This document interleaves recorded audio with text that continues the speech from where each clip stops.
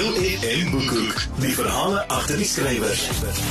Marinda Engelbrecht kook al die afgelope paar jaar lekker op ons televisiekaste. Sy het onlangs 'n splinternuwe kookboek bekendgestel, Marinda se koskas, en sy kuier vanaand met ons hier op die BoekHoek. Goeienaand. Goeienaand, toe gaan ek met jou, het jy al die boek van voor tot agter dwarsteer gelees? Nog nie. Luister, ek is 'n enkellopende 29-jarige, so ek's baie opgewonde om met jou te praat van my koskas. Lyk maar pateties. My koskas, kan ek vir jou eerlik sê, lyk soos elke ander mens se koskas wat 'n gewone huisgesin het.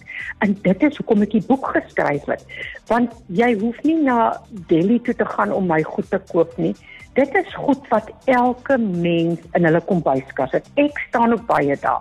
Dan maak ek die kas oop en dink ek, wat gaan ek vandag maak?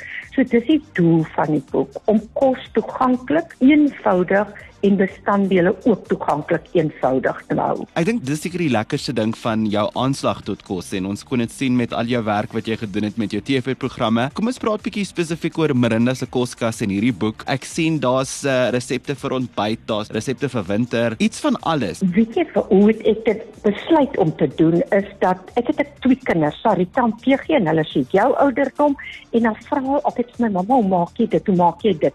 Nou kyk, ek kook met 3 skutte van dit en 5, toe besef ek, maar ek moet dit nou begin boekstaaf, dat as ek die dag nie meer daar is nie, dan kan my kinders terugkyk, en dan word ek ook deel van hulle kosherinneringe. En ja, ek hoop ek kan dit doen met hierdie boek, ek kan vir mense kosherinneringe skep met dit, want vir my is kos die bestanddeel wat mense saambind. Ek stem 100% saam. As ons nou praat van bestanddele, en ek vra nou basies 'n bietjie tips vir myself hier, wat is van daai essential ingredients wat in jou koskas moet wees vir hierdie winter? Weet jy, ek sal definitief eie hê, want met eie kan jy verskriklik baie doen.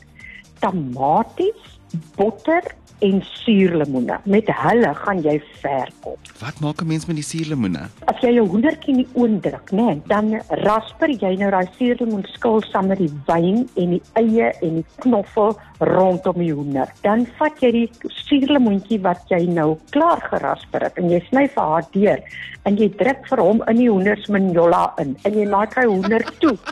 En daar gat jy die lekkerste hoender wat jy kan wens voor. Ek leer nou baie van jou. Wie is die ideale persoon wie jy wil hê die boek moet koop en lees? My mark is die massamark. Ek kook nie vir die grand mense nie.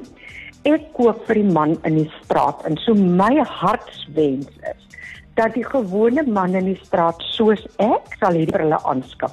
Want dit is ook geprys, nie wat ander kookboeke kos vir jou verskriklik baie geld.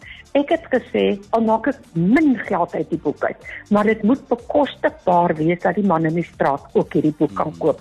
So my hartswens is, gaan koop die boek, dis bekostigbaar, dis goed wat in jou huis in is, maar as jy tog so bietjie wil grand wees op 'n dag, dan juice jy nou net daai ou hoendertjie wat ek nou vertel het met die suurlemoen in sy minola in. Of wat jy nou net vir haar, en jy sit vir haar vir die grand dag op 'n bietjie couscous in plaas van rys.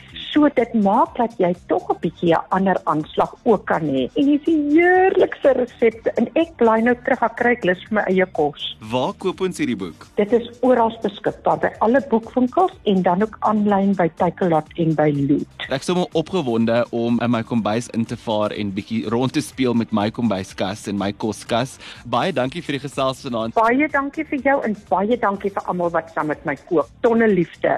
OFM BoekHoek, die verhale agter die skrywers.